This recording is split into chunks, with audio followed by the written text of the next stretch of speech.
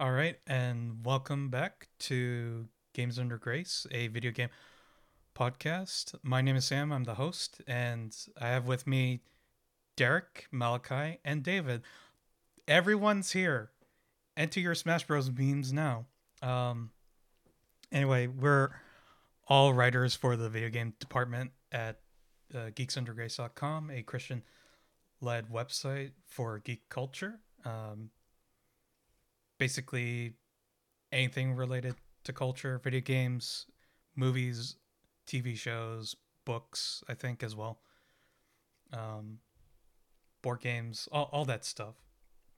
Um, so yeah, basically we just get together and talk about video games and maybe some other stuff. We pretend to wax poetic when really it's just like, man, I really love video games. Oh my goodness, someone give me a space to talk. That's basically it. Uh, And just to let you guys know, today's a very special Games Under Grace episode, as currently the Buccaneers are winning 31 to 9 against, I don't know who the team is. I don't really follow football, so I apologize. Uh, It's but yeah. Tom Brady against everybody else, and Tom Brady is winning again. The Chiefs are really exposing the fact that none of us watch football. Well, I mean, I guess I could make a joke about how Tom Brady is on his seventh New Game Plus run or something. There we go, make it relatable. Oh, When I was in goodness. graduate school, we hosted the Super Bowl, and we got 5 days off school. It was canceled for the national holiday, meaning we were hosting the Super Bowl, and they wanted to sell the parking lot. Dang, I would have liked That's a that. good deal right there. Yeah.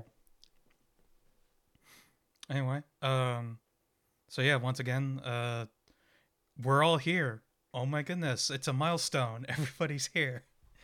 Uh, this is probably the biggest milestone so far. The next one will be 100 subscribers, I suppose. But anyway, yeah, we'll just start off. We're first gonna just talk about what we've been doing since the last podcast. David, since you've been gone the longest since the last time you showed up, why don't you start?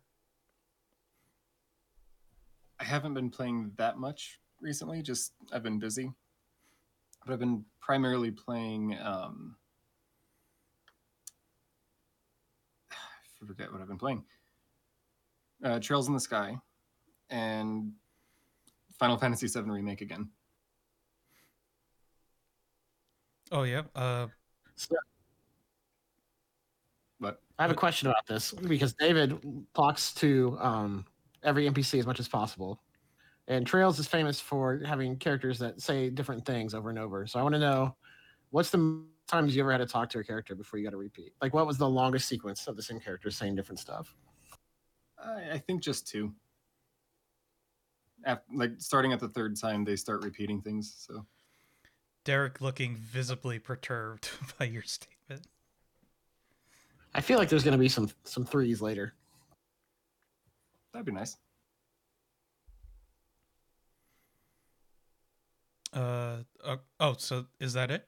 Or Yeah, I've been playing just off and on other games like Smash Bros. And Solus 128. David's too Wait. busy being an actually productive human being to play video games. What? Let's shame him. Against my will. Wait, what's that last game you were talking about? Solus 128. It's a puzzle game that's deflecting beams of light to get them to across the map. It's the game I'm actually going to be reviewing. I'm trying to finish it up today. I'm just looking That was it up fast. right now. Why is Now FF7. Go ahead. Sorry, I'm just looking it up on the side, and I'm wondering why it keeps giving me Commodore 64 reviews. I'm very confused. Yeah, that doesn't look like a puzzle game to me. Oh no. So David for FF7. Oh, sorry. no, go ahead. It's fine. For FF7R, are you doing a platinum run, or are you just playing it again just because? Yeah, my end goal is a platinum, but I'm also playing it just because I love it. That's fair. All right. Malachi, how about you? How's your week been going? Or 2 weeks? It's been. We're still adjusting. So I mentioned, I think, a little while back that I moved out recently, and so I'm out on my own for the first time in a while. We are, I think, just this week beginning to hit the isolation and city by yourself kind of blues. So, and honestly, like, haven't been using video games that much as an escape mechanism because I've hit the point where I'm determined to beat a game, but I also am so determined to beat it that I'm beginning to hate the game a little bit. So, we're in level or world 8 of Cluster Truck in the Hell world. It's literally called that. And currently, the struggle with the giant truck demon is just too analogous to my struggle to wake up every day and go to work. And so it's getting a little depressing. So I think I'm going to pick up something fun like Metal Wolf Chaos for this next week, just so I can have a good time shooting at the vice president in my giant mech suit, because that sounds more fun to me. Hey, man. But besides that, yeah, I got some pet rats. So I have 4 little rats over in the corner right now in a cage who are just kind of vibing, and they're making my existence a little more joyful. So That's nice. that's what we're up to. Man, all of you I have a lot of advice. One at a time. So is this just gonna be the episode where Derek and I fight for vocal dominance then? Isn't that every episode? Yeah, that's I true. think part of it is I can't see Sam's camera for some reason, so I have no idea when he's going for it. Okay. But I was just gonna say I have a lot of advice for Malachi about moving to a new city, but none of it's valid in COVID era. Oh yeah, I'd love to go out and meet people, but it's illegal to do that now. So Is it? Hang out with my rats. Is it actually where you are right now? Not literally illegal, but I'm a first responder, and I know the COVID situation is really bad. So yes, I could go to a bar, but my conscience will not allow me to do that. Oh, okay. So, or I don't know, I'm not going to bars. I'll go to a tabletop gaming area or something. I mean, that's good. Like, you are like much more essential than a lot of other positions right now. So that's good. Because I know there are people who would probably break a lot of rules just to like try to unwind. Probably a better reason why you should just get into video games instead. But yeah, it's safe. Yeah. I don't know. Derek, why don't you go next so I don't interrupt you? So last time we talked, I was pretty harsh on Tokyo Xanadu EX Plus, but I'm pretty far into. I'm 14 hours into it now. I'm definitely in the back half, and I would say that it's not worth any Game of the Year awards, but I really like it. Basically, it is kind of a Cold Steel clone. They used all the same systems and everything for a different story. They even copied one character, basically exactly. They changed it to an action RPG, but a lot of the equipment systems are the same. But the systems that Falcom's made for that series, like the social systems and the equipment systems and leveling, are so good that it's just like comfort food. So even though it's not mind blowing, I'm really enjoying it. I also beat Iconoclast on the Switch, which that was a drag to finish. However, I will say there was a scene towards the end of that game. I won't spoil it, but it is the most soul crushing thing I've ever witnessed in a video game. Basically, something sucks in the game, but they don't tell you it's going to happen, and rather than having like a cutscene, you have to figure out that you're screwed, and it was rough. So I started on the Switch. I started the first Phoenix Wright game, which is the first visual novel I've ever played. So I beat the first story there, and I really like it. It is really cool, and as a mathematician, I enjoy kind of the logic deduction aspect of it. But as far as I can tell, you can't actually lose. You just, when you do something wrong, it's just like try again, which I'm sure is how it goes in a real court of law.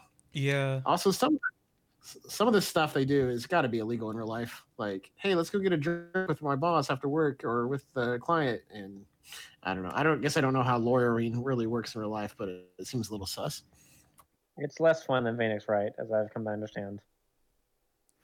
Yeah. I will say, like, with Phoenix Wright, you kind of just gotta take the fun as it comes along, because if you just try to keep pointing out everything wrong with that series, you're just gonna have a worse time than a good time. So I'd say just go along with it. It is kind of unfortunate, like with how fail states are handled in that game, because it's basically like during investigation, you really can't fail because you just get stuck. Although I guess in a way that can be considered a fail state in terms of like old or somewhat old point and click adventures. Although I know um, when like the first ones came out, there were certain times where you could actually just fail the game and not continue at all because you used the wrong item in the wrong place, if I remember correctly. That being said, yeah, I mean, Phoenix Wright is a good time. I will say, like, I've pretty much played all of them by this point, and I will definitely say, I think the older ones hold up a lot more than the newer ones on 3DS. If only just because it's like I like the tone a lot more. It's treated like somewhat more seriously compared to the tone in the newer games. Although I guess in another way, it's like it could be considered more fun and consistent with its writing, maybe. But I think like the third one, Trials and Tribulations, whenever you get to that game, as well as the the semi sequel Apollo Justice are some of the better ones. But I will say it's probably Trials and Tribulations, at least for me. That's like my most favorite out of those older ones.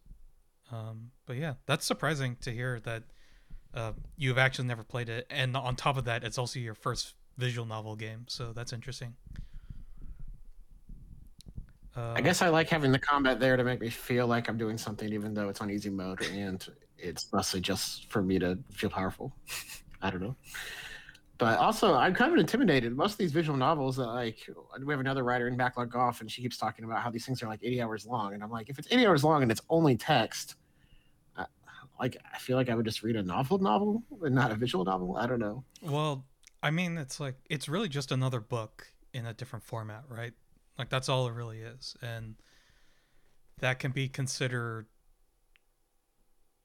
uh, good as opposed to worse. Because I mean, like at the very least, you're probably still writing. Although, me personally, I'm rather iffy when it comes to visual novel games. Though I have played some on my own. Uh,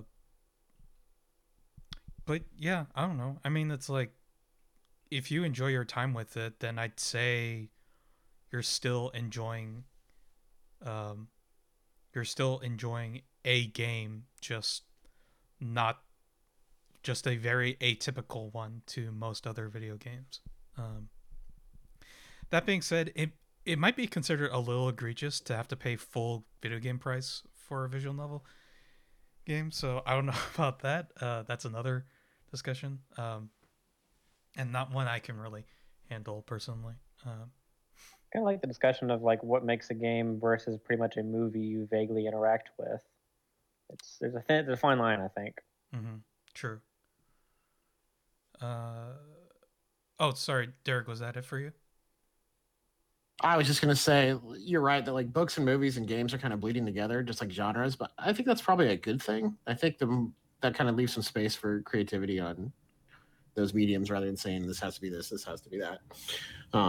Yeah, as far as the price, I can't remember how much I paid, but it was on sale and it was 3 visual novels in one, so I felt like that was fine. Yeah, and I mean, at least like with Phoenix, right? You still are like taking active involvement for the most part, even if a lot of it is somewhat scripted. So, and I mean, at this point, I'm pretty sure that trilogy is rather cheap, so you're kind of getting a lot out of it anyway. Yeah, that's cool. Uh, So is it to me now, or Samuel, how's your week been? uh, kind of tiring. Since our last episode, I had officially started working at my new job. Very long hours. I'm coming back home like around midnight or 1. Often there'll be overtime at least, so it's pretty crazy. And it also means I kind of have to like spend my mornings and afternoons kind of like hitting the ground running basically. It's pretty hectic, and I'm still trying to get used to it because I'm really not used to these types of hours before.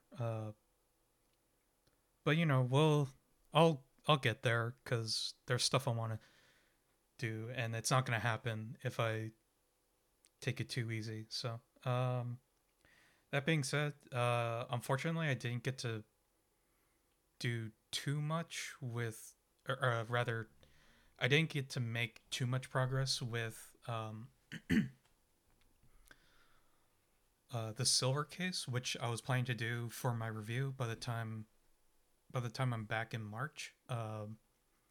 We'll just have to see how that goes. I did actually get through the next chapter earlier today. I literally just finished the first chapter about an hour ago from now. Um, wow. I don't know what to say. That game's story got insane really fast. I don't know. I don't know if I should talk about it because it is gonna be spoilers. I mean, uh, do you, do you guys want to hear anything at all about Void Plate so far? Or Yeah. okay, so the next chapter of Silver Case is called Decoy Man, and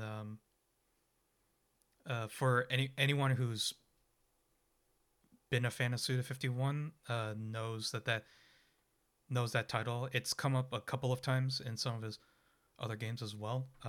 It's a recurring thing. I'm not entirely sure if it means anything, but it is one of the staples that comes up once in a while.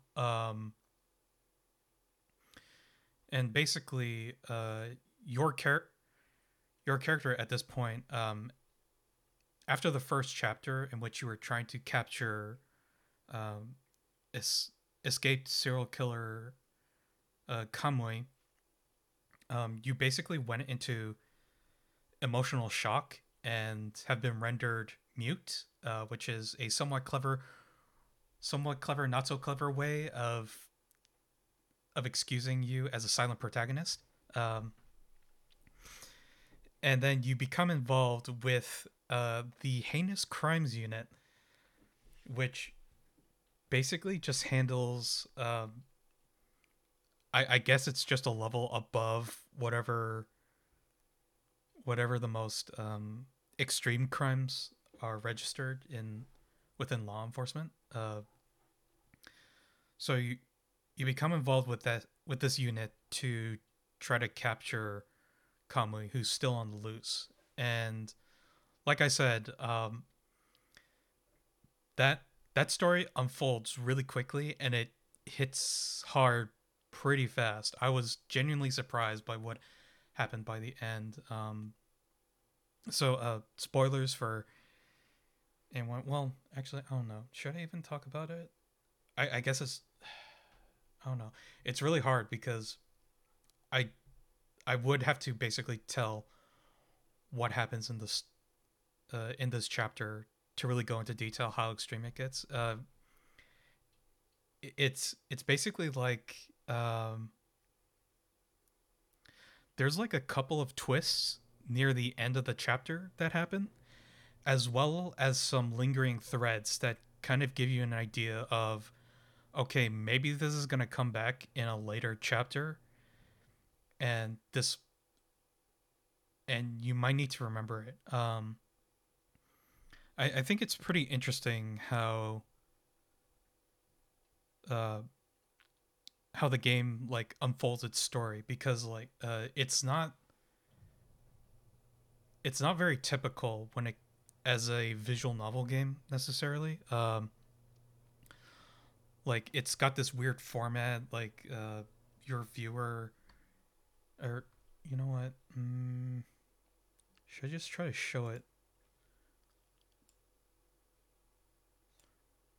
Hang on one second. While you're queuing that up, that's interesting. That's the second game recently for me where I had a mute protagonist. Crosscode also did that. Although your character gets some speech back as they go. That's not too big of a spoiler. But yeah, I find it a strange thing because it's like, oh, it's a spin on the silent protagonist. But I feel like the point of a silent protagonist is like for a player to kind of insert themselves into that role. And if the character has a personality and has like autonomy but is mute, I mean that's nice in terms of like displaying, I guess, different characters with different disabilities. But it also feels kind of like, why have a silent protagonist if you're not using the reason to have a silent protagonist? Mm-hmm. I don't know. I'm a little coming. I'm kind of two minds, but of course, with only two games, that maybe that's not really a um, thing Gordon that's going to be. Freeman in the first Half-Life. It's been done before. I don't know. It's a way to do it, I guess. Yeah. Like I said though, like so for example, this first screenshot, this is the first chapter, Lunatics, and most of the exposition is kind of like this. These are essentially what I would call cutscenes, and like it kind of reads almost like a manga or a comic book in a way. And like they really play around with these image boxes. It's really interesting. Like this one, it's detailing like a previous case of Kamui. And let me just try to find another one. There's a lot of swearing in this game too, so just a heads up. Like I said before, this is essentially like a crime drama as a video game. So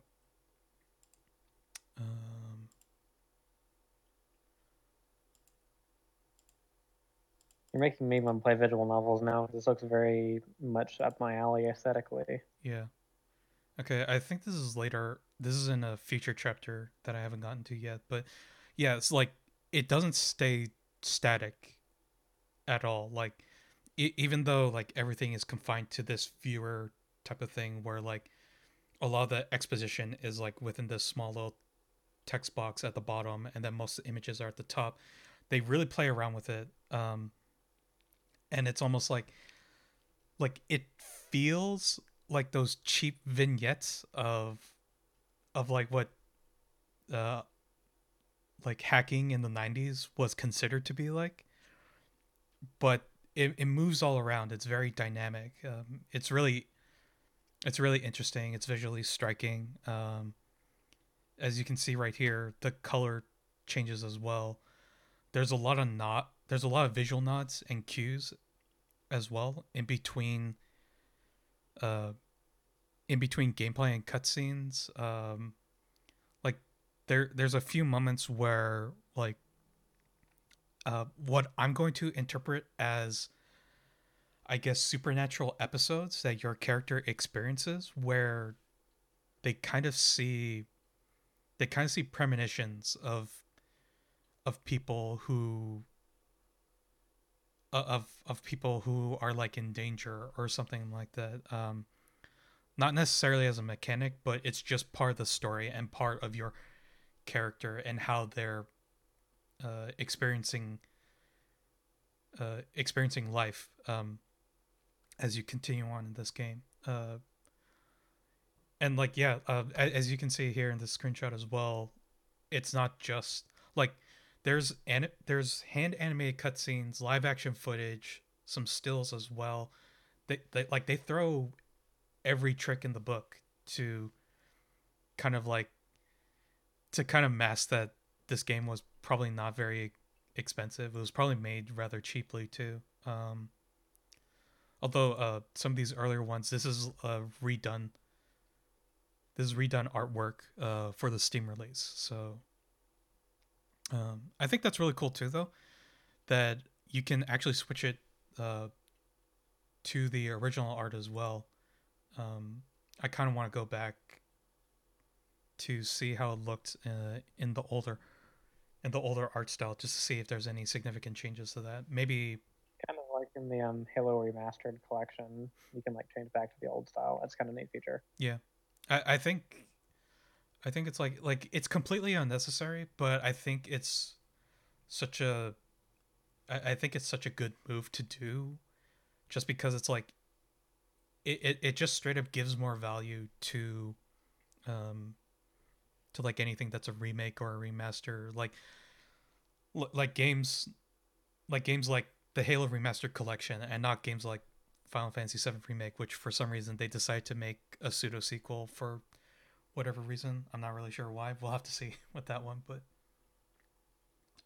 um, so that's like the one big thing I played. I am happy to report though, I have finally finished my first full run of Hades last night.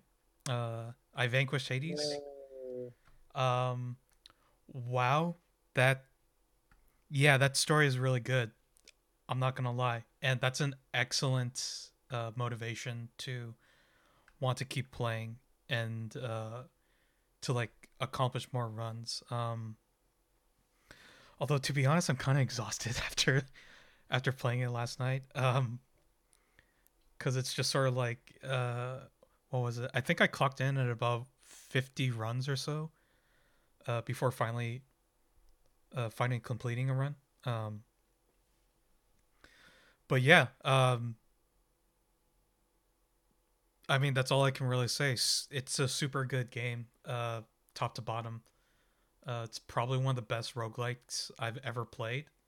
Um, I think I think for me personally, it definitely trumps Binding of Isaac, just with its execution and everything. Everything feels well balanced. No run feels like too helpless that you don't feel like just resetting, I suppose. And I guess one other game I can talk about as well. A game that I Real picked up. quick, Oh, sorry. Yeah. a comment about Hades. I'll say before I bought that game, people were talking about the story, and then when I bought it and played it, I was like, "There's not much of a story here." But beating the first run, that's when I was like, "Oh, okay, the story actually is pretty good."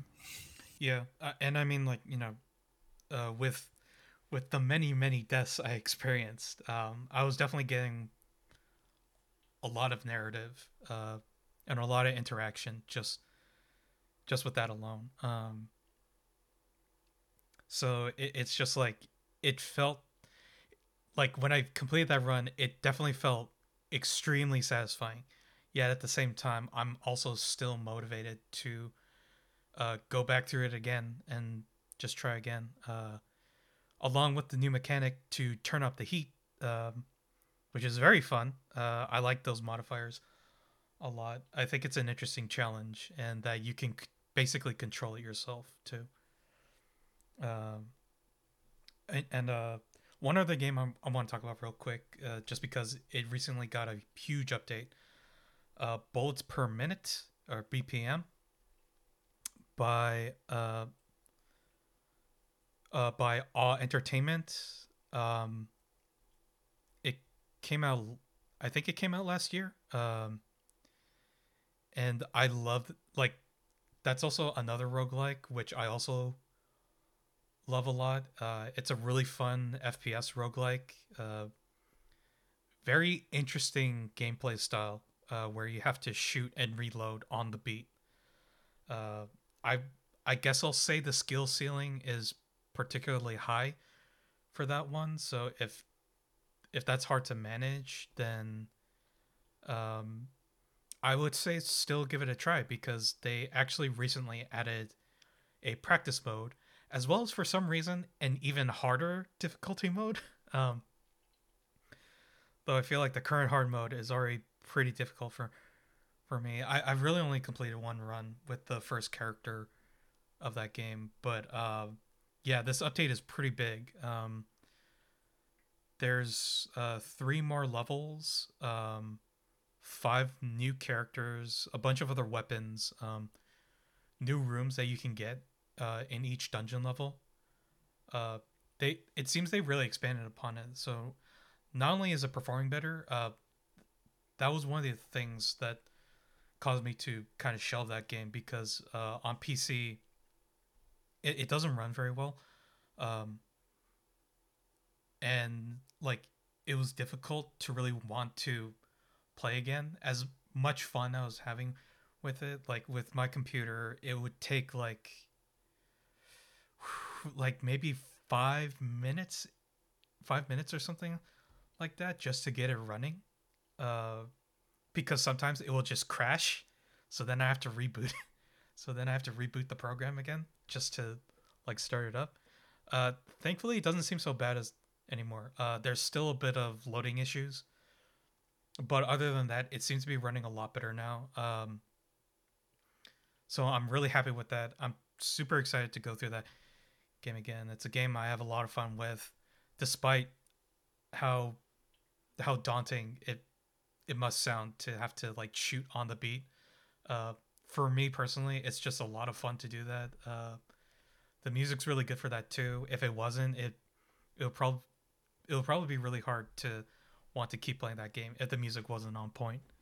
So I'm really happy about that. I'm really excited for All Entertainment for just delivering more content, and it makes me really excited to see what they have up next. I think I've heard of that game before. Actually, it looks really interesting. I'm curious to see. I like the idea of rhythm games being a genre that's not just confined to the basic setup of rhythm games, where it's like you have a virtual instrument and you play virtual songs. It's like, hey, we can mix it up a little bit. We've had everything from RPG rhythm games to roguelikes to shooters now. So like mixing genres, that's a good deal right there. Yeah, I mean, like there are 2 other rhythm shooters there.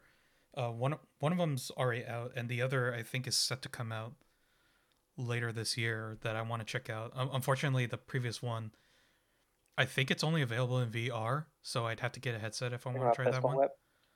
Um, Sorry. You mean a Pistol Whip? Uh, no, I think it's called something else. I'd have to look it up again. But yeah, and not only that, I think rhythm games have come a long way from just like uh hitting notes and then doing it right.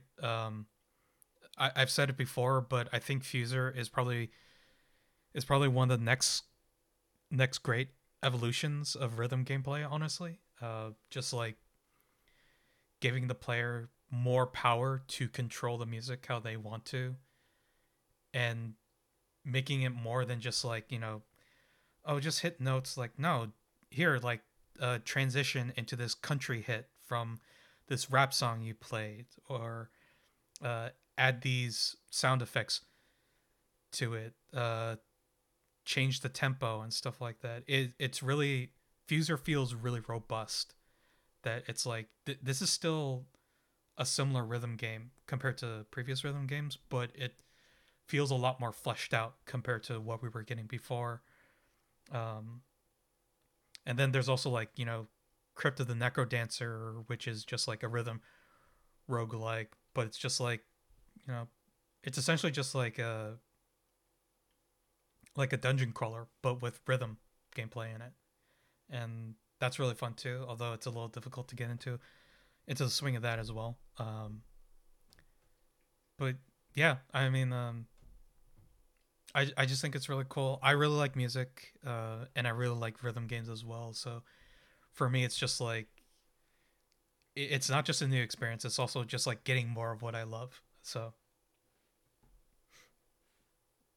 I have a question about this with rhythm games because I can play DDR like on heavy, and I can do like what was that game? Hearts, Sayonara Hearts. I understood that as well. Crypt of the Necrodancer and the Zelda one, Cadence of Hyrule. I cannot do this at all. Like I can't get past like 3 feet into the game, and I just have to rage quit. Like, what am I missing about how these games work? um Get good. I'm just kidding. I knew that was coming. Yeah, I mean that is the blanket statement, but I think like uh yeah, I mean it's interesting because like I don't necessarily have to think about it like that because I'm just so used to it. But then again, it's like even I struggled with Crypt and the Necrodancer when that game first came out, and like it was tough. It was really tough to get into it, and but I think it's like it's part of it's part of like being able to like somewhat multitask and also being able to like uh, keep a natural rhythm in your head while you're playing that game. Like I think what it really is like it's mainly the multitasking part where it's like okay, what are the things that I can just remember uh primarily with like without having to give too much thought, and then what are the things I have to focus on. And I think it's sort of just like you kind of have to decide what do you struggle with more. Do you struggle with the rhythm or do you struggle with like choosing what weapons to get or like which enemies to attack first, stuff like that. That makes sense because I remember like way in high school when I was in band class, I would have to focus and sit there and count the beat because I just don't have a natural rhythm, and so I'd have to like I could do the like notes naturally, but I had to sit there and focus on the rhythm. And here, like you don't think about it. I think if you're thinking about it, you're already behind the beat. Mm-hmm. Yeah. That's what I was gonna say. You have to get to the point where it's kind of second nature, really. And for me, for games like that, you have to keep trying at it. Sometimes put it down for a while, come back to it, and then eventually it clicks, and then things get a little bit easier. But For sure. I'll think about it. Yeah. I mean, yeah. I mean, it's hard. Like for me personally, I like to think that I have a fairly good natural rhythm. Even though I don't dance a lot. I don't know. Maybe I should. But yeah, I think it's like you kind of have to you really just need to boil it down to like um what's the most important thing in that game to like get down immediately, which I think for Crypt and the Necrodancer and the BPM is just like learning how to move on rhythm, and then like the next step would be to learning how to move with purpose on rhythm, like kind of just figuring out like okay, where do where do I need to go, what do I need to do, uh so it's more just like breaking it down and then stacking everything back up to until eventually you can get to a point where it's like, oh hey, I can actually play the game now. Because I mean like, and I think with roguelikes it's it's somewhat more difficult because you know there are a lot of things out of your control, so it's kind of like having to deal with elements as they come up and then deciding okay, like do I want a weapon with more range or um, with special properties and stuff like that, or special armor. You um, you'll just need to. I mean, I guess like I am just reiterating get good really, but at the same time, it's just like it's really just like um, taking your time with it and not and kind of just like fighting that urge to just be like, no, I want instant gratification and take more satisfaction and just like, hey, I learned how to move in triplet without like screwing up my combo multiplier in Crypt and the Necrodancer or something like that. And just take appreciation in the fact that you were able to move 6 steps without screwing up the beat. one step at a time. Yeah. 6. It's like that with fighting games too. So I kind of just relate to this mentality a lot, I guess. Oh yeah, and one last thing. As it's been pointed out, except for David's extremely elaborate background, our other backgrounds are not as full. did get a poster that I was gonna put up, but unfortunately my camera today decided that I need to be darker and bluer for some reason, so I can't show off my very cool Shin Megami Tensei Nocturne poster. Wow. I was really excited to have this on the podcast. Unfortunately, I had to take it down because it's just gonna look like a big black box on that wall over there. But yeah, this was on Fangamer. It's official merch. I like it a lot. Shin Megami Tensei Nocturne is one of my favorite JRPGs. If not one of my top 5 favorite games of all time. And this is your player character, the Demi Fiend here, and then all these other characters around it. SMT fans will know them as the Fiends, and these are let me see. Aside from oh no, yeah, actually these are all optional bosses in the American release of the game. Yeah, so it's pretty cool. Unfortunately, couldn't really be shown because it doesn't register. Well, like, if I put it back here, like, see, it just becomes nothing. It's just a black You square. barely see anything. And I was really upset by that. I was just like, no. I wanted to show some gamer pride and put some color into our previews here, but I guess not. I'll have to see what happened because my webcam settings just like got completely screwed up for some reason. But did I have anything else? Not really. I mean, I played some demos on the Steam Games Festival that's happening right now. I would definitely recommend checking that out actually because there's a lot of indie games that are set to be coming out in the next few months, I think. So definitely check that out, especially any of you who might need to do articles in the future or something. So yeah, that's mainly it for me, I guess. I had never even heard of Fangamer, so now I'm over here looking at merch, which I I'll shouldn't be honest, I did but the same thing. Oh, really? I was like, David, oh, there's- gamer merch. You've David, ruined- there's a collector's edition of Stardew Valley. You got to get on that. Oh, I did already. I got it for my sister for her birthday. I searched Yakuza, there's nothing on there, so I'm gonna not even the website now. I there might be. I'm not sure because like the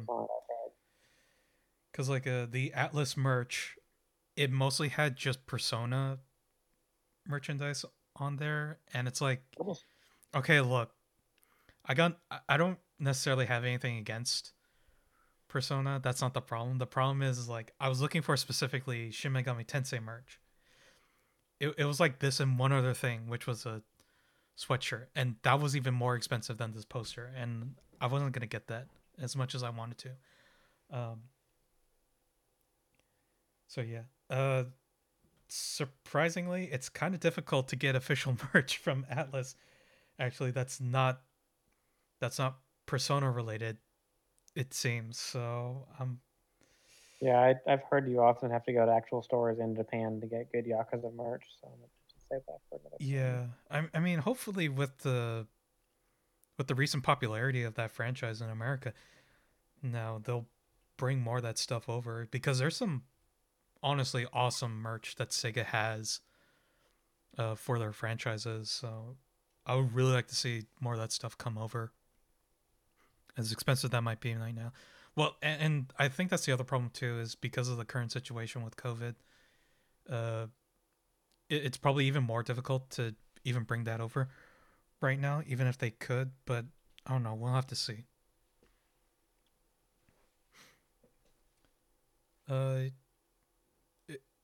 Yeah. Okay. No, that is finally it for me. So we'll just. And that was an uneventful 2 weeks for you. Yeah. You probably play the most games of all of us, honestly. It doesn't feel like it though. That's the thing. But I don't know. I then again, I did have a whole Saturday yesterday, which I did most of this stuff on. So, um, but with that, we'll just roll straight into news, and just gonna share my screen again.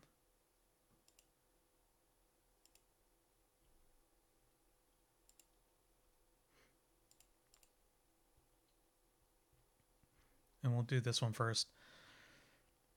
Nintendo replacing its multiplayer server system that is almost 2 decades old. So this explains a lot of things, I suppose, but at the same time, just why? Why Nintendo? Just why? Why really? Why? Why not update it sooner? Anyway, I think that was one of the things Nintendo seems to have always struggled with. They always seem to be like 5 steps behind, and this explains a lot about it, honestly. yeah.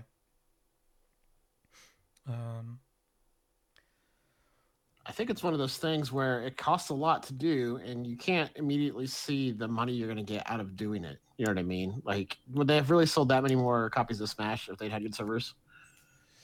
Probably not.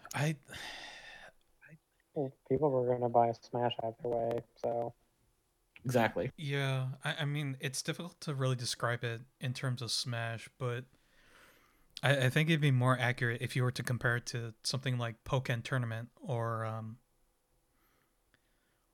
even Mario Kart 8. Because like playing online is really difficult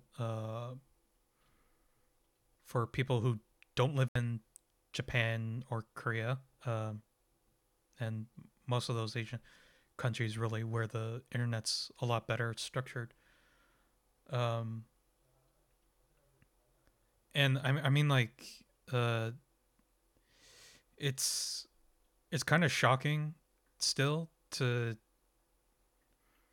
even look at this and go like, wait, they're working off of software technology that's close to 20 years old.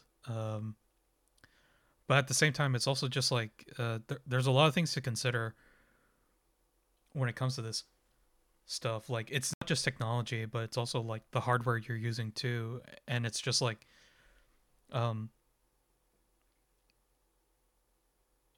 like Wi-Fi and internet in most other countries just isn't structured very well to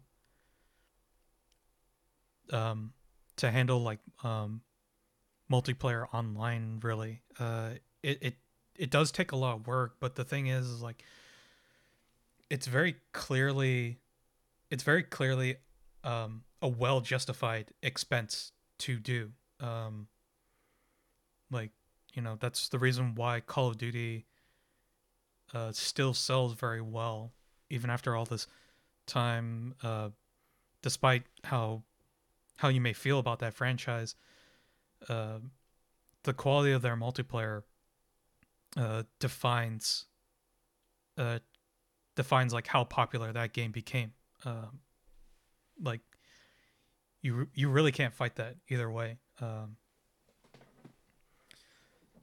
So yeah, I would say one of the tricks is that, at least just where I'm coming from, there's less incentive to actually make your multiplayer decent because of how much Nintendo relies on first-party content and exclusives.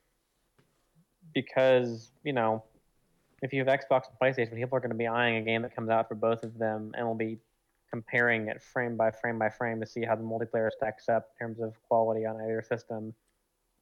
But Smash only comes out on one system, and so you can get players complaining about multiplayer content and how bad it is, but they're still giving you money, and so there really isn't much of a financial incentive to make this better. So I think they're feeling the pressure a little bit more nowadays, but still, I can see where they're coming from a little bit. Where it's like, why would you want to fix it? I mean, people aren't. What are they going to do? Not play Smash? yeah, that's true. Yeah, I mean, it's just really unfortunate, but and sorry, I just realized I've mostly focused on the cynical part. of this article. I should actually probably focus on the more positive part. So, so the system that they are switching to from NEX to MPLN,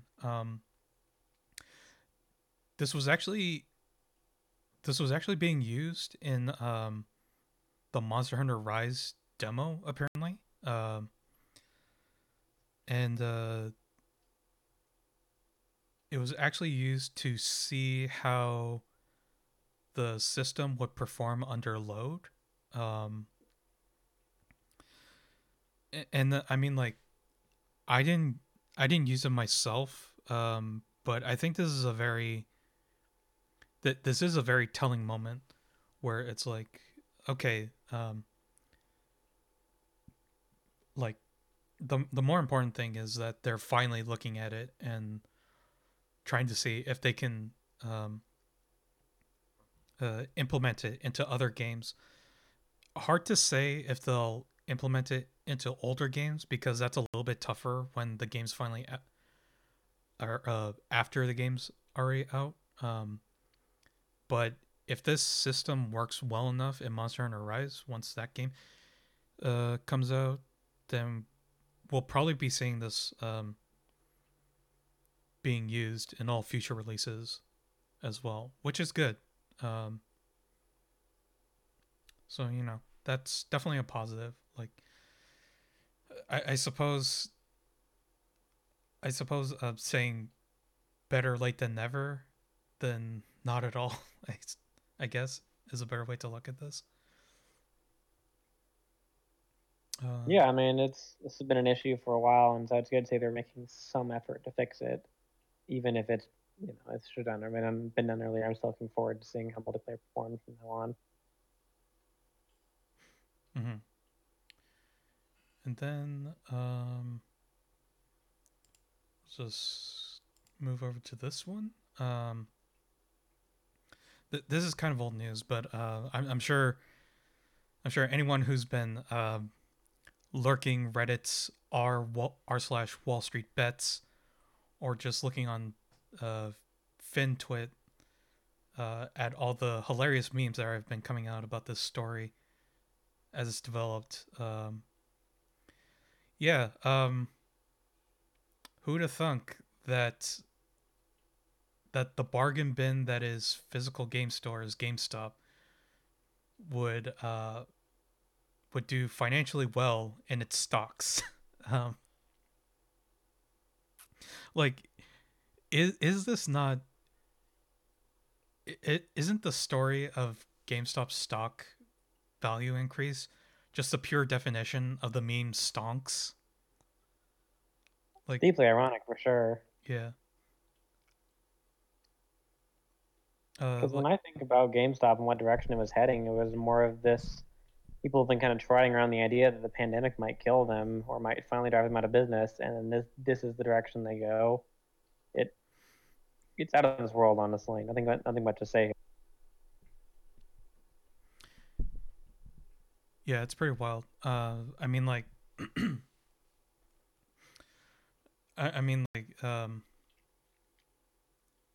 it's still difficult to say if it'll really have any outstanding impact in stock market trading, but I will say it'll definitely leave its mark, just in many other ways. Like, you know, like, as the story was developing, I didn't think too much on it, and then seeing how much stocks were for it like a week and a half ago, I'm just sort of kicking myself, and it's just like just experiencing buyer's remorse, really. Just like, man, should have cashed in on this, really. But, you know, the thing is like, it's not even necessarily like it didn't have to be GameStop. It's just that GameStop happened to be the vehicle to push this idea forward into the public eye, where it's just like, yeah, stock trading there's a lot more going on with it than people thought, and it's gotten tons of people into stock trading now. Like, and it's, for better or worse, it's caused a lot of volatility for r/, Wall Street Bets as well. So much so that like their Discord channel got taken down. Although I think it might be back up. I'm not entirely sure, It's but back. It was down, so was the Reddit and I think the Twitter maybe, but they're all Yeah. back, I believe. yeah, and there was even some changing of the guard, somewhat, where like a good portion of moderators were actually kicked off of Wall Street Bets, and then and now they had to get replaced with different people as well too. Like it, I mean, honestly, it's just a really wild story. The memes of it have been pretty fun though. I mean, like even my brother,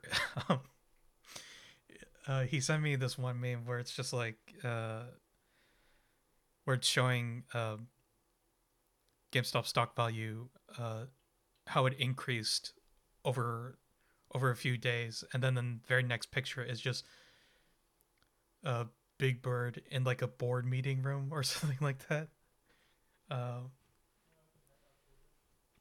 Like I will say that I think it definitely carries a lot of influence for sure, but as to whether like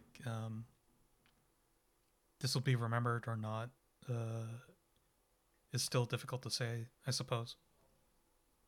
So one of my Star Realms friends he's retiring this year, but he worked as a trader in New York City for 20 years and is a millionaire. And he said this is the craziest thing he's ever seen in 20 years. And he said, I don't know what's going to happen to GameStop, but he said he doesn't think this is going to go away. I mean, we'll see how far it gets with like AMC and other companies, but he kind of said that the genie's out of the bottle a little bit. And it is interesting to see like all the interference from Wall Street and from Robinhood, and like even when I went to go pay my credit card, Chase was like, "Be aware of market volatility. Read here if you need further advice. Like, don't go investing wildly." But I don't see how any politician can justify jacking with this. The Republicans have always pushed for free market. Democrats have always pushed, against the rich elite. Like, everybody should be happy that basically rich can't get richer and hide behind something that isn't as secret as they want it to be. Like, there are individual people that are going to get screwed by this because they're bought in and they're not going to sell in time. But like socially, as a society, I'm glad this is happening. Honestly. Yeah.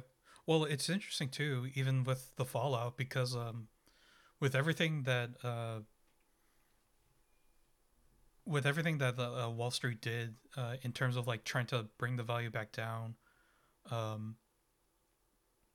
there's a lot of things to consider, and it's just like it's even more proof to show that like there's a lot of power to be had getting into what is essentially a gambling game with stocks, really. It's just like it's more than just money. Like, you can control information, you can limit power. It's essentially like you're playing against a really awkward D&D reference here, but it's essentially like playing against a DM who just doesn't want you to win, and you're trying your hardest to break the rules. Accurate. I think it definitely sets a precedent. Like, there's the fact of people can see more openly that, number one, there are ways to gain the stock market that don't involve having a lot of money or being involved in these big hedge funds. And a lot of people have learned a little more about what the hedge funds look like. That kind of whole process and system has been laid bare.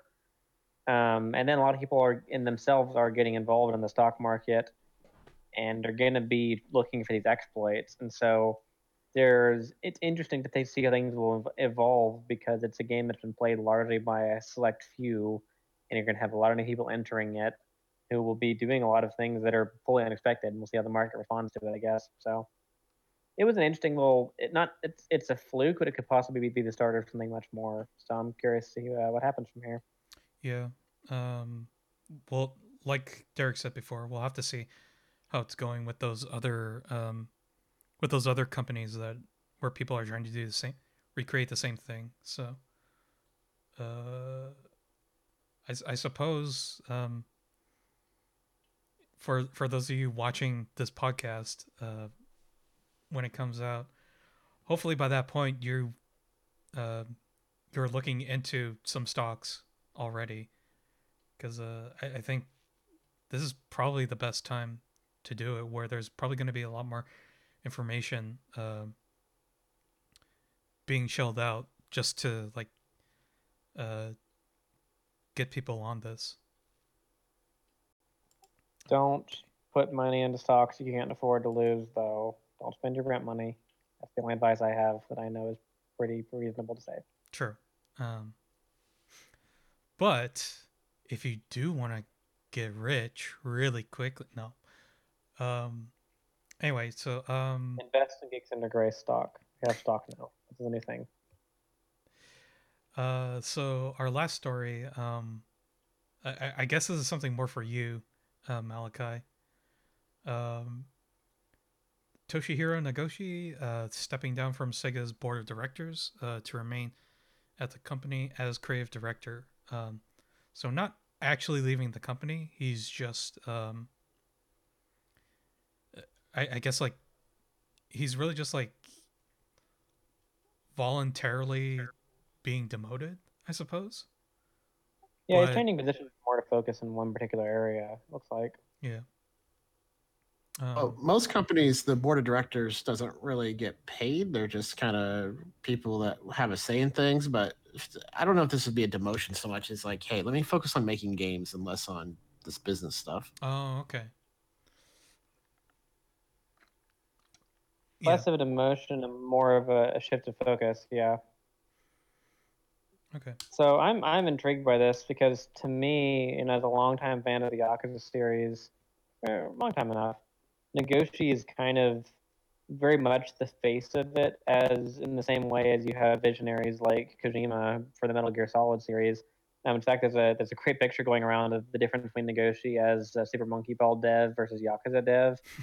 And in the first picture, he's kind of looking very like, childlike and innocent. Next picture, he has like this leopard skin coat on. And he's sitting on a throne.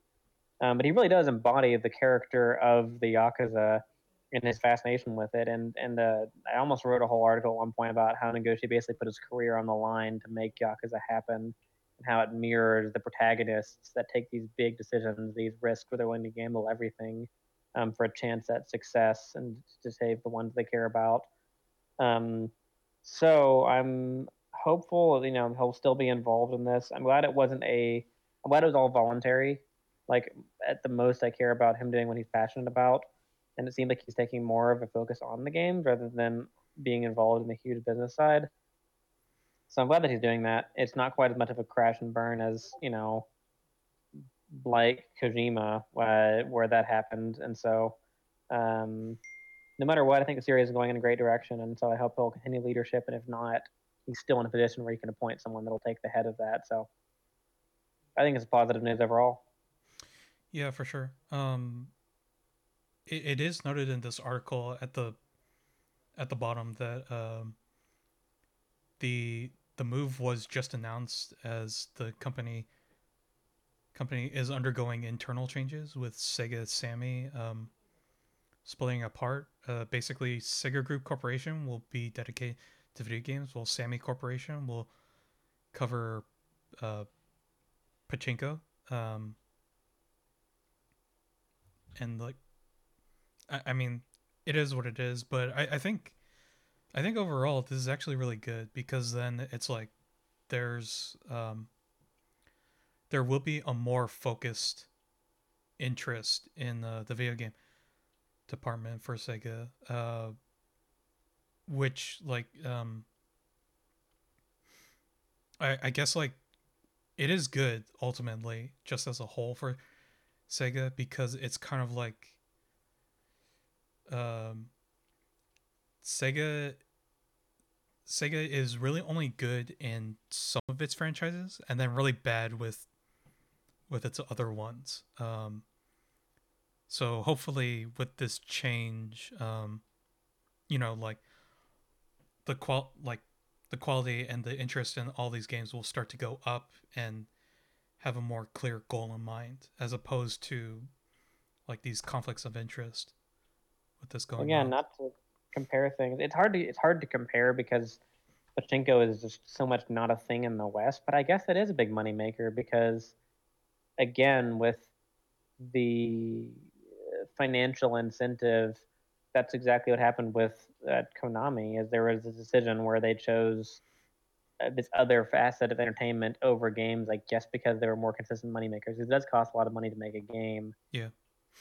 And so I think splitting them up will actually be more helpful because there's a more of a consistent focus on games. I personally, I love Yakuza, but I'm also a lifetime Sonic fan, and so I'd really like to see some more focus on Sonic Team being able to make good content.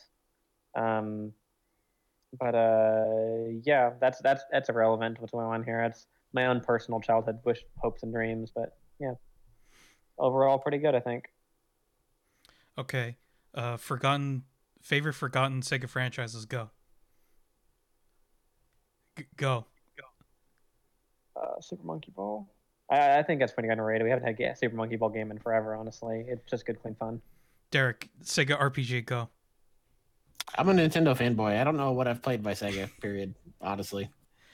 There's Fantasy Star. There's Oh shoot, what Fantasy- else is there? I Oh, played there's Fantasy Shining Star a lot. Force. They're on my to-do list, but I haven't ever really tackled them. There's Shining Force. That could be a thing that could come back. We could use another Fire Emblem competitor, right? Like Shining Force 2 and Fantasy Star 4 are highly regarded, but they're also like 25, 30 years old. Yeah, that's true. Yeah, actually, I don't know. I mean, I guess for me, it's like I would like to see a new Virtua Fighter game. I haven't played Virtual Fighter in forever. It's good. I've actually never played it, so that's kind of why I want a new one to come out. It was a good franchise. That was influential on fighting games. It's definitely one of the core pillars of 3D fighters, I would say. It's kind of surprising I haven't done anything else with it in a while. Yeah, they did announce a while back that they're doing like an esports thing with it. Although it's difficult to say if it was also like a franchise resurrection. They just said it was something esports related. So I don't know what that entirely means is the problem because the most recent Virtua Fighter game is close to 10 years old already. Sega has a bad habit of killing off their franchises. It kind of happened after they dropped out of the console market, but Yeah. slowly but surely, franchises just kind of started dying out, and we haven't seen many of those games in a while. Mhm. So David, do you have a favorite Sega franchise? Are you secretly a Golden Axe fan? No, I grew up with Nintendo. I have Oh. almost zero knowledge of Sega aside from Yakuza. Wait, hang on. Actually, are none of you Streets of Rage fans then? I like Streets of Rage well enough. Oh, okay. I mean, I've described Yakuza as kind of a 3D Streets of Rage in terms of how its combat works. But I never played. I didn't play 4. I need to. Actually, That's all I have to say. I think it's kind of funny that I even bothered to mention Streets of Rage because I'm actually not that big of a Streets of Rage fan. I'm more of a Fatal Fury, or wait, no, oh no, I'm blanking on it. What's the Capcom one called again? Is it just Fatal Fury? My mind says Double Dragon, but that's a whole other thing. Yeah. So, never mind. No, that's not it. Oh shoot. Oh no, I'm gonna tick off so many Capcom fans. I'm sorry. I thought I was a Capcom fan, but I guess I'm not. If I can't even remember this one. I may have thought of a game. I had a Dreamcast actually. That's the only Sega system I ever owned. But Skies of Arcadia, was that by them or was that by a third party? It was. That's pretty good RPG. Samuel, were you thinking Final Fight? Final Fight. There we go. Yeah, Final Fight. I was always Hagar because I wanted to be the big dude. That was Hagar's a fun. great character, so I'll do that. Should I just? Okay, I'm sorry. I gotta do this because let's see what we got here. No, not Sega arcade games. Okay, let's just look at Dreamcast games because we don't want to be here for too long. Nope, nope, I nope. mean, I really like Sonic Adventure too, but I've really found them in the minority of people that actually think those games are good. So. You know, I think that's the other thing too, is just like when I think of Sega, I'm kind of hard pressed when it comes to Genesis, even though there are a few games on the Genesis that I really enjoyed. But at the same time, it's like I really think Dreamcast, and even then, I don't really think of the first party games. I think of more of the third party games, like Power Stone,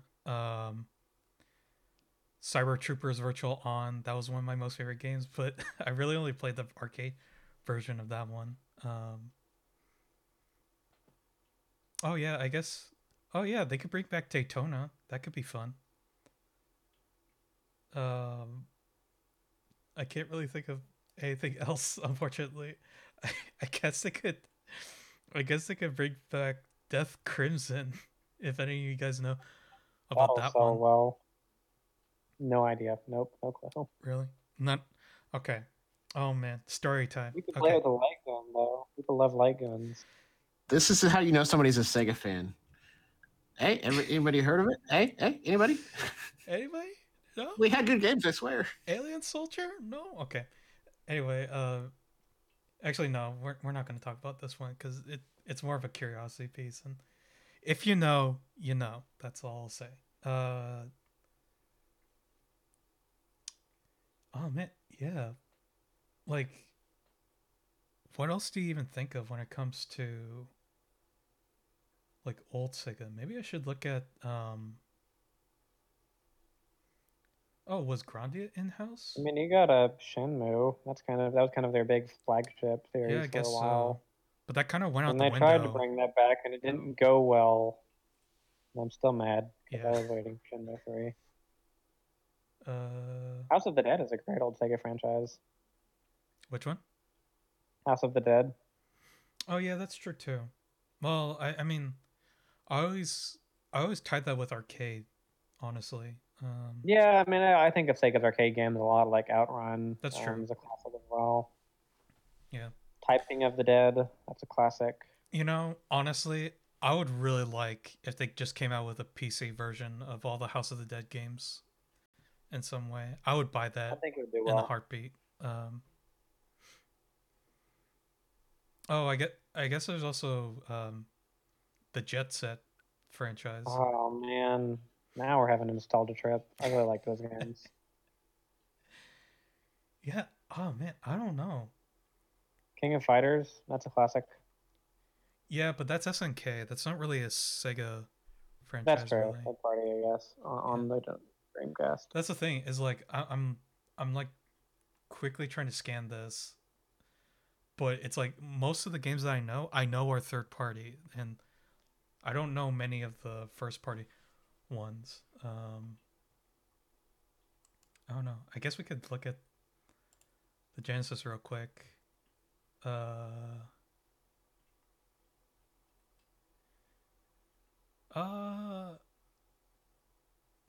There is Afterburner.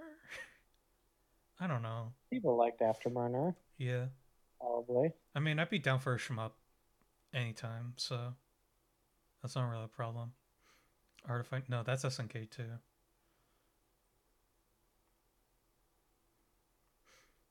Oh yes, Balls 3D.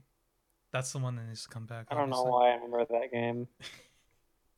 Have you played it? I've actually never I've played it. not played it. I've heard of rumors, but Okay. it's certainly a game. I just watched all I knew about it was just watching a Cat Icarus video of him playing that game, but it wasn't even on the Dreamcast. It was on the PlayStation. So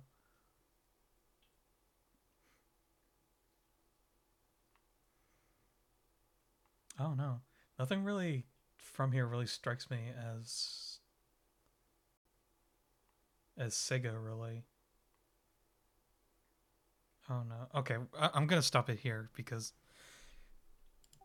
We'll have a Sega day at some point yeah, where we'll talk about all the games that no one's played. I will do my research so I can talk about it more properly. Uh, as a true Sega fan, I suppose. I don't know. I'm not a true Sega fan you haven't played Sonic and the Black Knight. Just kidding. Oh, oh. I, way to call out the Sonic fans with that one. I've played way too many weird Sonic games, which is most of them, honestly. So. That's fair. There were quite a few interesting ones.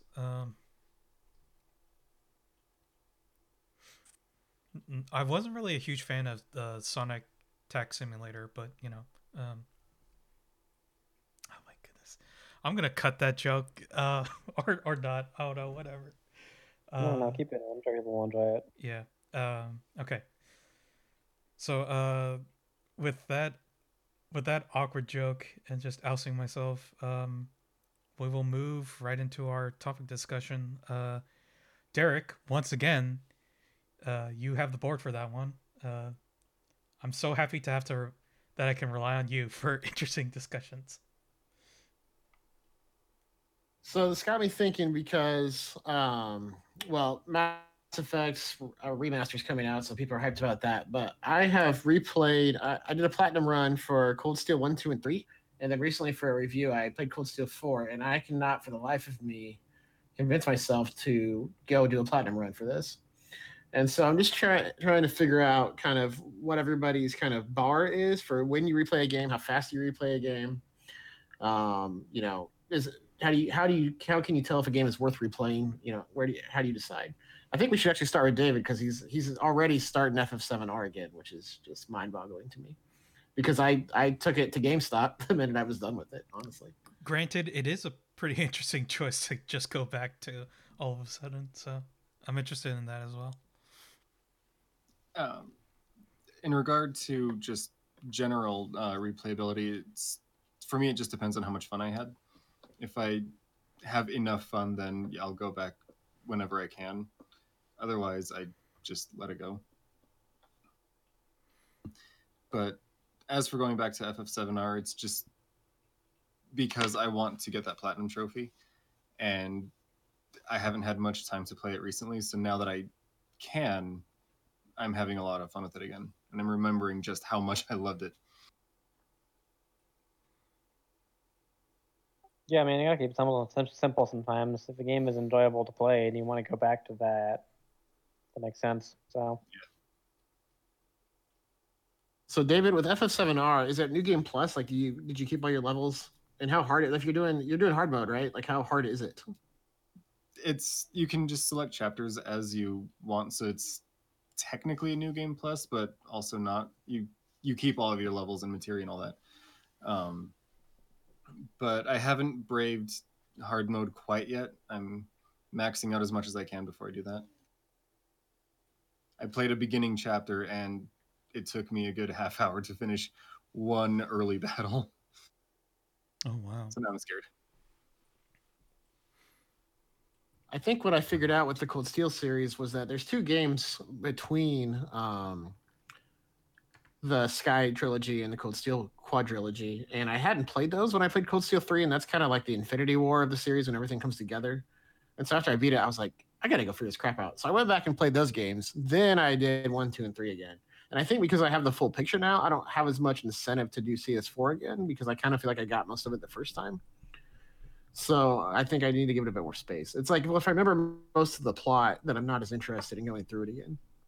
You should still go for the platinum just for the completionist. I know it is really bothering me, but I haven't done the first 5 games like the Sky trilogy and the other 2.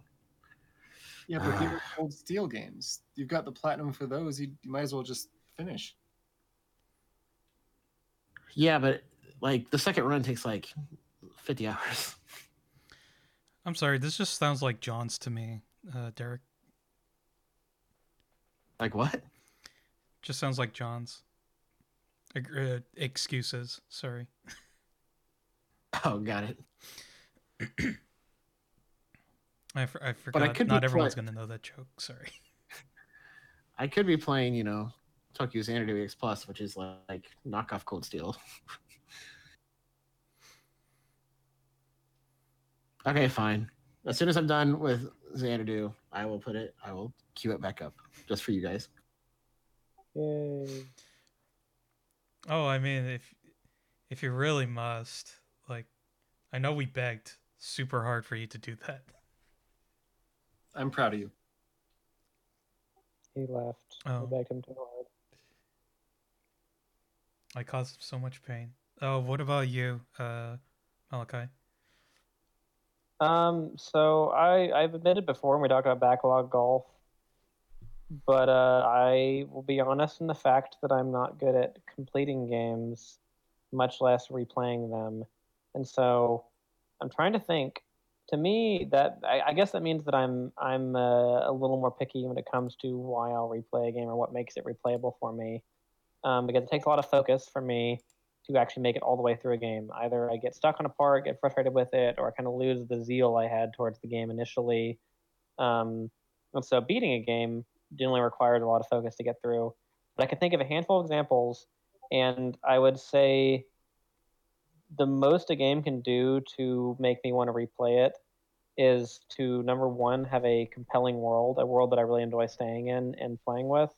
Or sorry, I'd say a couple factors, but either a world that's unlike any other or a gameplay element that's unlike any other that just feels a certain way and is worth playing. Um, and if I'm going to give it a second playthrough, that means that it has to have something that is compelling enough for me to play it again, but in a different way. I don't like playing a game again immediately afterwards if it's going to be the exact same as my first run through. Hmm. I'm thinking specifically of Fallout New Vegas, which is one of my all-time favorites. It is the only game that I've ever beaten the main campaign and then immediately turned around and made another character to play through it again. I've never done that before. And it was mostly just because of the fact that I finished the game and still felt, I guess, unsatisfied. I was like, there's more to do here because the game tantalized me so much with all these different quest lines and the different options and the ways to experience it. So the first time I played through the game, I was a super long range stealthy sniper character. Second time I played through, I decided to go through the world in an entirely different way, where it was like, you know what, we're just going to be a guy that only uses a hammer and can smash people into the stratosphere. And that's how I played it. And you know what? It was a lot of fun the second time around. I got to the main villain, and I literally barged into his camp and murdered every single other character, and then slammed him across the map, and that was it. And it really it changed the experience because I was able to go through a game world that I really came to love, but in a different context. Even how I approached situations, I was much less stealthy, and so certain parts of the game opened up, certain parts of them closed. Um, I guess that's important to me. Is there has to be some reason for me to go back beyond just completionism. Something about the experience, I guess. I have a question about that related to what Malachi said about experiencing the game in a different way. So it is pretty popular nowadays to have some sort of player agency, whether that's choose who the character marries or choose kind of maybe even the entire plot, like KOTOR, where you end up light or dark. I'm generally not a fan of player agency because I feel like it sacrifices plot, but in terms of replayability, I guess it helps. I'm curious whether you think it's worth a game having multiple paths for the sake of replayability, or would you rather have a more complete story you go through once? I I I don't think it necessarily has to take away from the completeness of the story. I think it just I don't know. I think it has to be built from the ground up with the intention of giving multiple different experiences because you can absolutely either put it into a binary where it's just like you make one choice at the end of the game and that's the dark choice or the light choice and your character just looks slightly more evil and it's just like do you save the orphans or do you punt them across the room? That's your binary right there. And so that doesn't feel like it really like you gave much thought to it.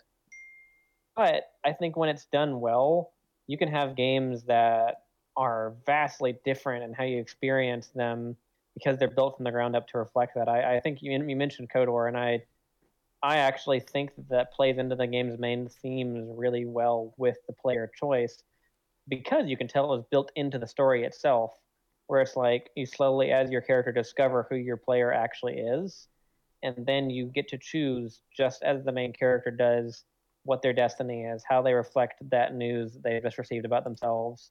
And so I think that's a good example of it being used well because it allows the player to really interact from the perspective of the main character. And you know, first season of The Walking Dead is also a good example of a game that does that well.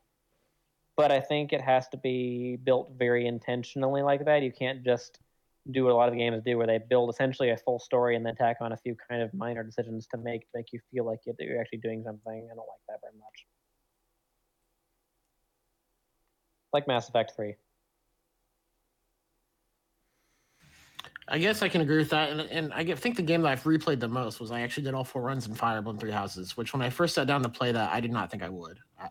Actually, I remember the director saying before it came out that this game has 200 hours of gameplay in it, and I said that's stupid, but I did get to 160. So Yeah, and even then, it's like when we did our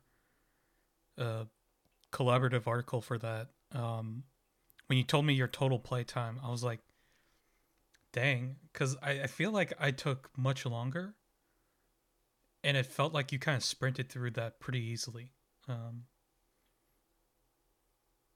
I got through 2 of them really quickly, and then I did the DLC, and then I went back for 2 more, but they were pretty far apart. Because you don't talk to everybody, right? That's true. But the 4th run, I did not talk to anybody. I didn't do any paralogs. I was just get me to the end. Okay, well that does change it a little bit. You could have hit 200 though. Yeah, I think there's 200 hours of content for the David Corys out there, but not for the Derek Thompson. Well, I'm over 100 hours, and I'm still only on my 2nd playthrough, so that's nuts. Wow. Oh, I might be in the 80s. I'm nearing 100 either way. That's still a lot. I think it still fits though.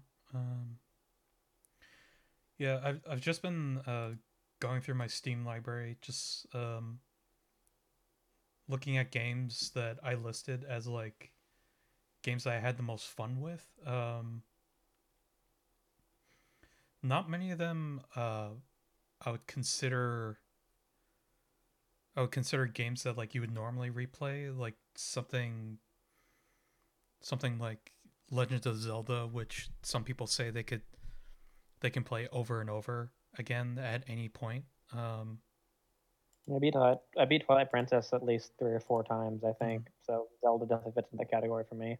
Yeah, for me, just thinking about the games that I have completed, I think like for me, I like games that are more arcadey or arcade like rather. So you know, roguelikes. Roguelikes obviously fit into that category. I suppose in a way, BioShock almost fits into that category as well because they're not terribly long games. Like I think even BioShock Infinite only takes maybe like, I don't know, maybe 10 hours to get through. If you're taking it slowly. Like 2 or 3 days of soft gameplay, yeah. Yeah. And I think of between BioShock 1 and BioShock Infinite, I played BioShock Infinite the most. Which is weird because I don't really hold that game in high regard anymore, despite the fact that I played through it like close to 3 times actually. It's fantastic. Last time playing it on a 1999 mode, which was oh boy. It's fun, especially the ghost fight. I lost some of that. Don't remind me about the ghosts. Oh my goodness. That was probably the part where I realized, man, I think this gameplay is like horribly flawed when it comes to like these types of enemies. But It's a yeah, uniquely unfortunate boss fight in terms of how it's balanced, honestly. yeah, for sure. But I think like you know, I'm a big fan of Platinum games, and there are a lot of those games that I have replayed on multiple times. Although I will say, with a lot of their more recent games, they they're a lot more lenient as to like what exact what exact parts you want to play. You want to play over again. So like, um, Metal Gear Rising: Revengeance, it lets you go in between chapters. Um, so like for me, it was like I really wanted to fight the bosses again because I really like the bosses in Metal Gear Rising. They're not just fun fights; they're also like great set pieces. Every one of them, despite how kind of hilarious the story is in that game. And Nier Automata actually has that same feature too. Like at any point, you can go back to certain parts within the game, not just chapters, but also sections within chapters, like before a key event happened. If you wanted to like go back to a certain point, or to fight a boss again, or to go back and pick up a side quest you may have missed. So Sam, what you said at there at the end, I think you hit the nail on the head, which is there's a distinction between like playing through the whole game again, like a playthrough, and like replayability. So a good example of that is Horizon Zero Dawn has the setup where you go and you might beat the main quest and you load it back up and you're right before the last boss, but anything you need for a trophy you can still do. Nothing is missable. So then you've got another, twice as long as the campaign was to go do everything. And as far as I can tell, I don't see a reason why games have to be set up differently than that. I vastly prefer that to, hey, you have to start from the beginning to get this trophy. Like, part of the reason I want to play CS4 again is I want to do all the side quests and I want to do all the stuff I missed and talk to everybody, but I also don't want to like sit through all the plot again because those cutscenes are long in that series. I don't know if you've noticed that yet, David. Yeah, they can be. Can you skip them in Cold Steel though? Yeah, but there's enough. I don't know. I'm torn on skipping them too because there's like 2 or 3 cutscenes that I really want to hear what they said again because some of it was kind of hints at what's coming next, but I don't remember which ones they were. So it's like, okay, I guess I'll suffer through this. But I really like the idea of setting up games so that you do the main quest and then it's like it kind of turns into like, hey, it's still open world, still do everything, and not having to start over. That makes me want to go back to the game. I've played Horizon Zero Dawn probably 40 hours past the original 30 because it's easy to just boot up and go, I'm gonna go do this thing, I'm gonna do this. Yeah, out of boredom, I went back and because I got a PS5 and it looked great, I went back to the there's like the platinum trophies, and then for some reason the in-game collectibles and trophies are a different set. So I went back and did all that because I could, and the game doesn't like make me punish me for wanting to restart and do all that stuff.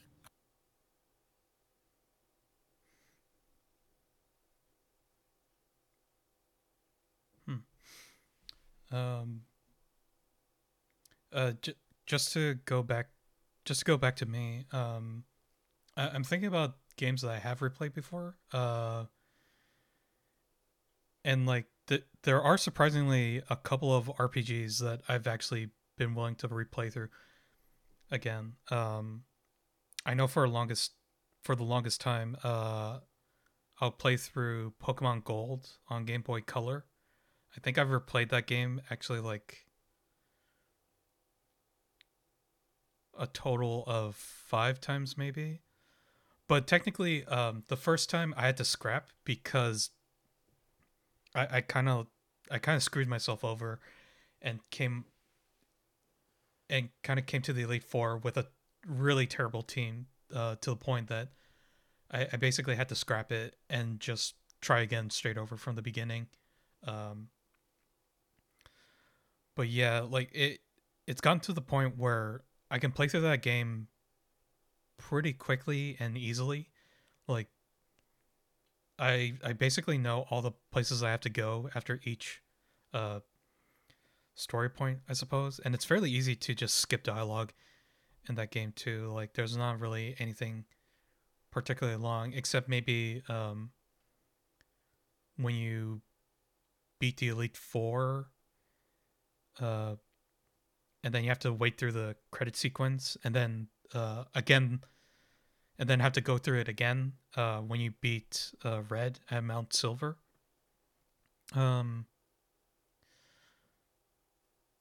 But two other games in particular where I could easily see myself replaying them despite their length and I suppose difficulty somewhat. Okami, I could see myself playing, even though I know how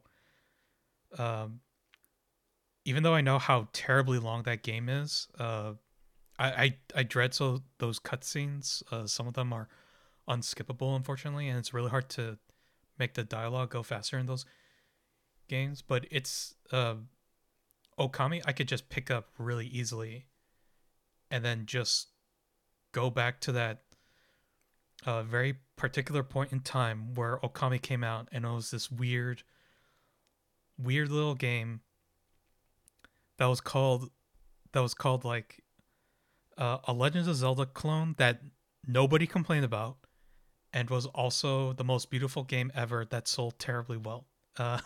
Like I can just pick up Okami again and just take myself back to that time when I was a kid and was just like taken away by how beautiful that game is, and how like surprisingly awesome that game was, despite the fact that you had to fight the same boss like 5 times in total, I think, by the end. It was just, it's just a great experience. But then I also think about Shin Megami Tensei Nocturne, which is one of my most favorite JRPGs, and it's kind of crazy. Like I've only completed it twice, but I can easily pick up that game again and replay almost at any time. Like that's how much I love that game. It's not perfect, and it's definitely archaic. Like even for PS2 standards, like there's no dialogue or anything like that, or any like out of engine cutscenes, I guess. But I kind of like that for what it is, because it's like, it's kind of like a time capsule of seeing an old Nintendo game that's playable on a PS2. And I guess it's also part nostalgia because I played it when I was in high school too, and it's just like parts of that game, it has this really intricate visual beauty to it, and some while melancholic and melancholic themes and post-apocalyptic settings, it's like I view it as somewhat beautiful in its own way. And I guess for me, it's like that type of game I replay it purely for the aesthetic, and also and I suppose somewhat the story as well, although I will guess it's really just the aesthetic that I play it for the most part. Because like there are other games that I've played later on that I would consider much better games than that one, like Wonderful 101, which is an action game, and then there's also Nier Automata, which is also an RPG, but that's also an action game too. But I think those have like better stories. But like Nier Automata, it's kind of like it would definitely take me a more considerable amount of time to want to replay those games, as opposed to Shin Megami Tensei Okami.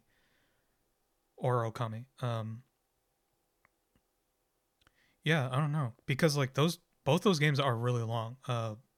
In total, it would take maybe about like 60 hours if you knew exactly what you needed to do.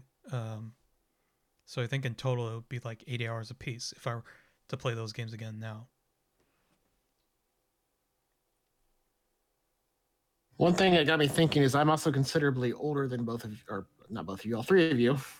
And so when I was, the Super Nintendo era, like I replayed Final Fantasy 4 and 6 every time they got re-released on PS1 on GBA or whatever, because there wasn't a lot of options. Then with PS1 and PS2, the number of JRPGs like exploded in that era after Final Fantasy 7. So it was kind of like, well, I can replay this game, or there's all these other new games, particularly when you're young and it's your parents' budget and you're not really thinking as much about your own wallet. Yeah, I think that's pretty relevant to my experience somewhat. The fact that not only was I young and off a parent's budget, but I also grew up overseas, and it was slightly before the era where you could really download games off the internet, at least on consoles. And so I think that as part of it is that I would play games over and over again and do something different with them. I mean, I didn't. Once upon a time, I was actually more of an achievement hunter, I guess. I did a 3-heart run of Ocarina of Time when I was younger, and that's because I was bored. Boredom drives the option to just play a game again, but in a different way.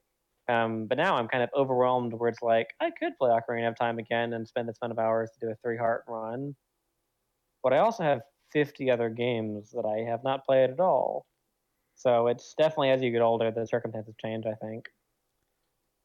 You remind me, in high school we did in Smash Melee we did a 99 lives 4-player game on Hyrule Castle, Oh and my it took like goodness. it took 5 hours. I would never do that now. Like I'm not wasting 5 hours on this. So yeah, there's also just kind of like the idiocy of youth that makes you willing to do these things.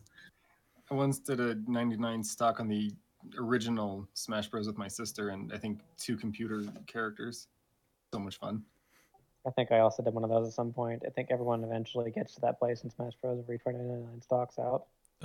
Oh, sure. Except Yeah, for Samuel. totally did that. Yeah, totally didn't think, man, I'm not gonna do this. I could waste my time doing something else. I totally did a 99 stock match. I think the most I did was like a 50 stock match, but then we had everyone set to 999%,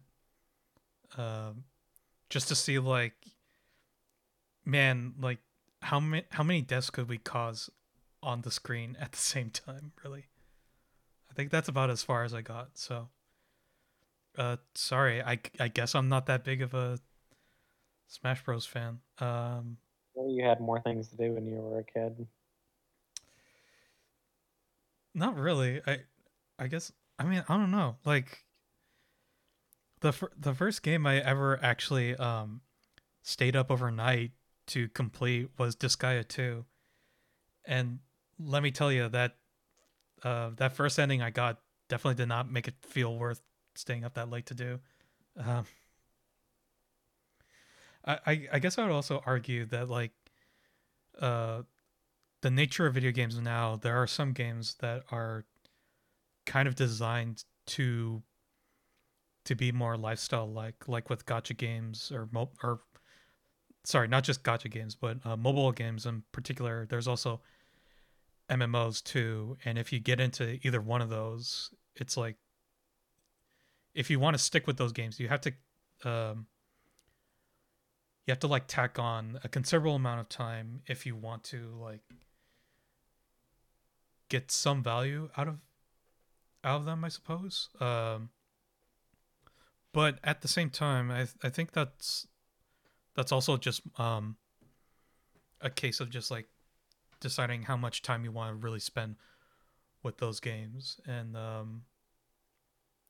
I mean like on the other hand, there's nothing wrong either with those games as well, just because of like the internet and online communities. You can connect with people uh, on on a surface level, just like having those same experiences, that it doesn't necessarily feel as bad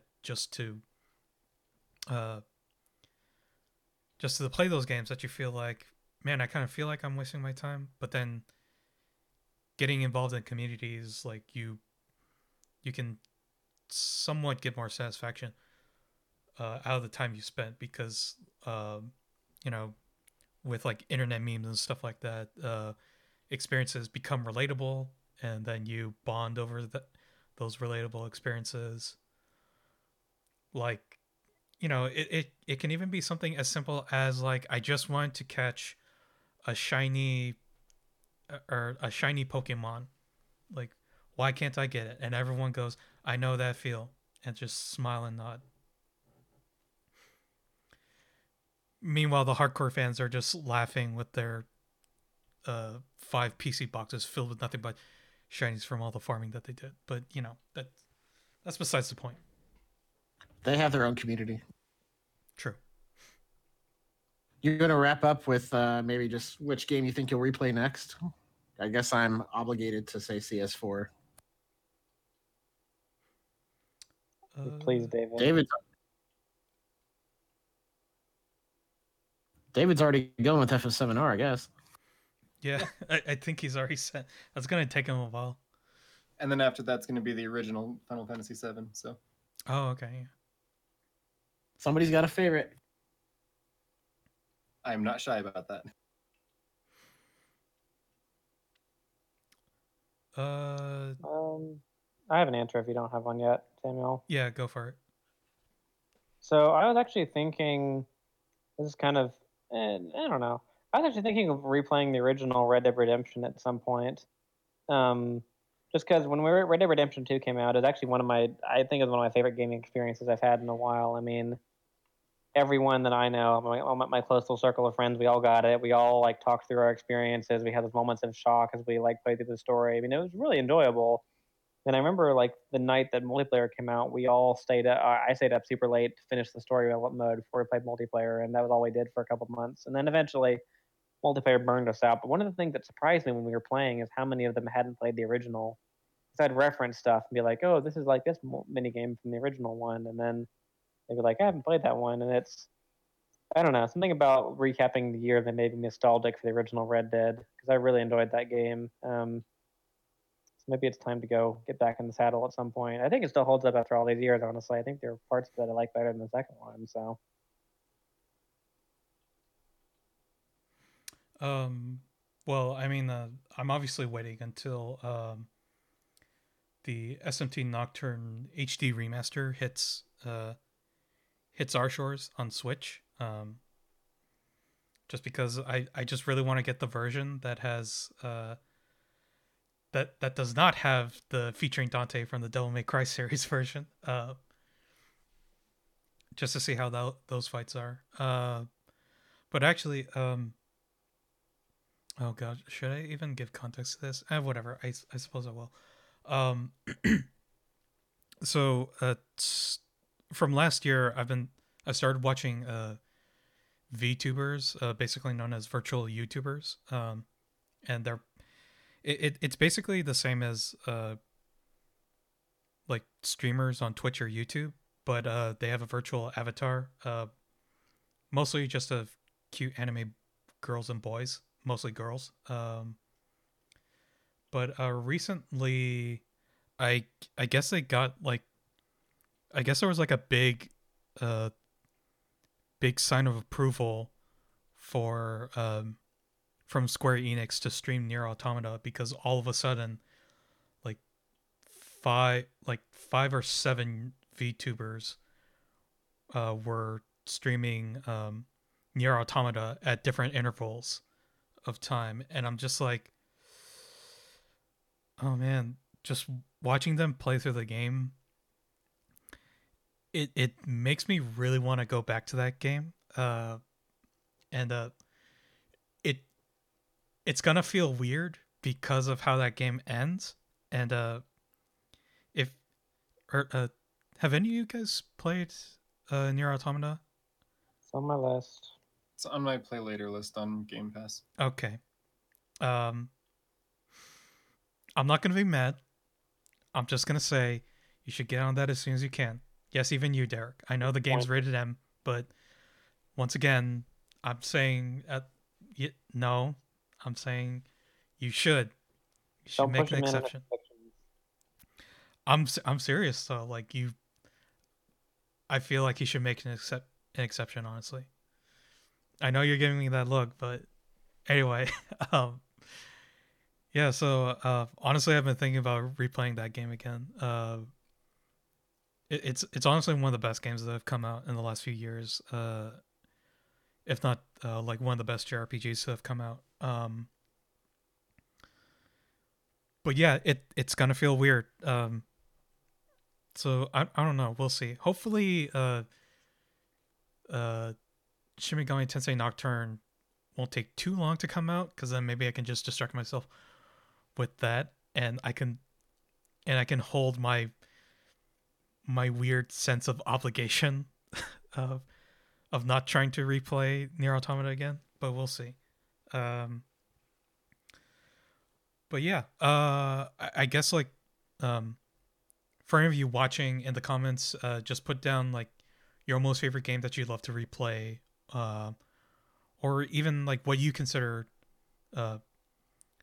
when you replay games, like what you like, what you don't like, and leave that in the comments below. And yeah, that wraps it up. Thank you guys for watching or listening to the podcast. If you like this, go ahead and like, comment, share, subscribe, all that stuff. Ring the bell, whatever. I put up updates on my personal Twitter as to when these episodes come out. I'm trying to keep it on a bi-monthly schedule until things settle down, and maybe we can meet up more regularly. We'll see. And also, if you're listening to the audio version, please rate the podcast. I picked this up after listening to another podcast recently. If you're listening to it on Spotify, Google Podcasts, or Anchor, those are the big major ones that this podcast is on. Please make sure to comment and rate on those sites as well. I'd really appreciate it, honestly. And yeah, that's it. And we'll catch you guys next time. Peace.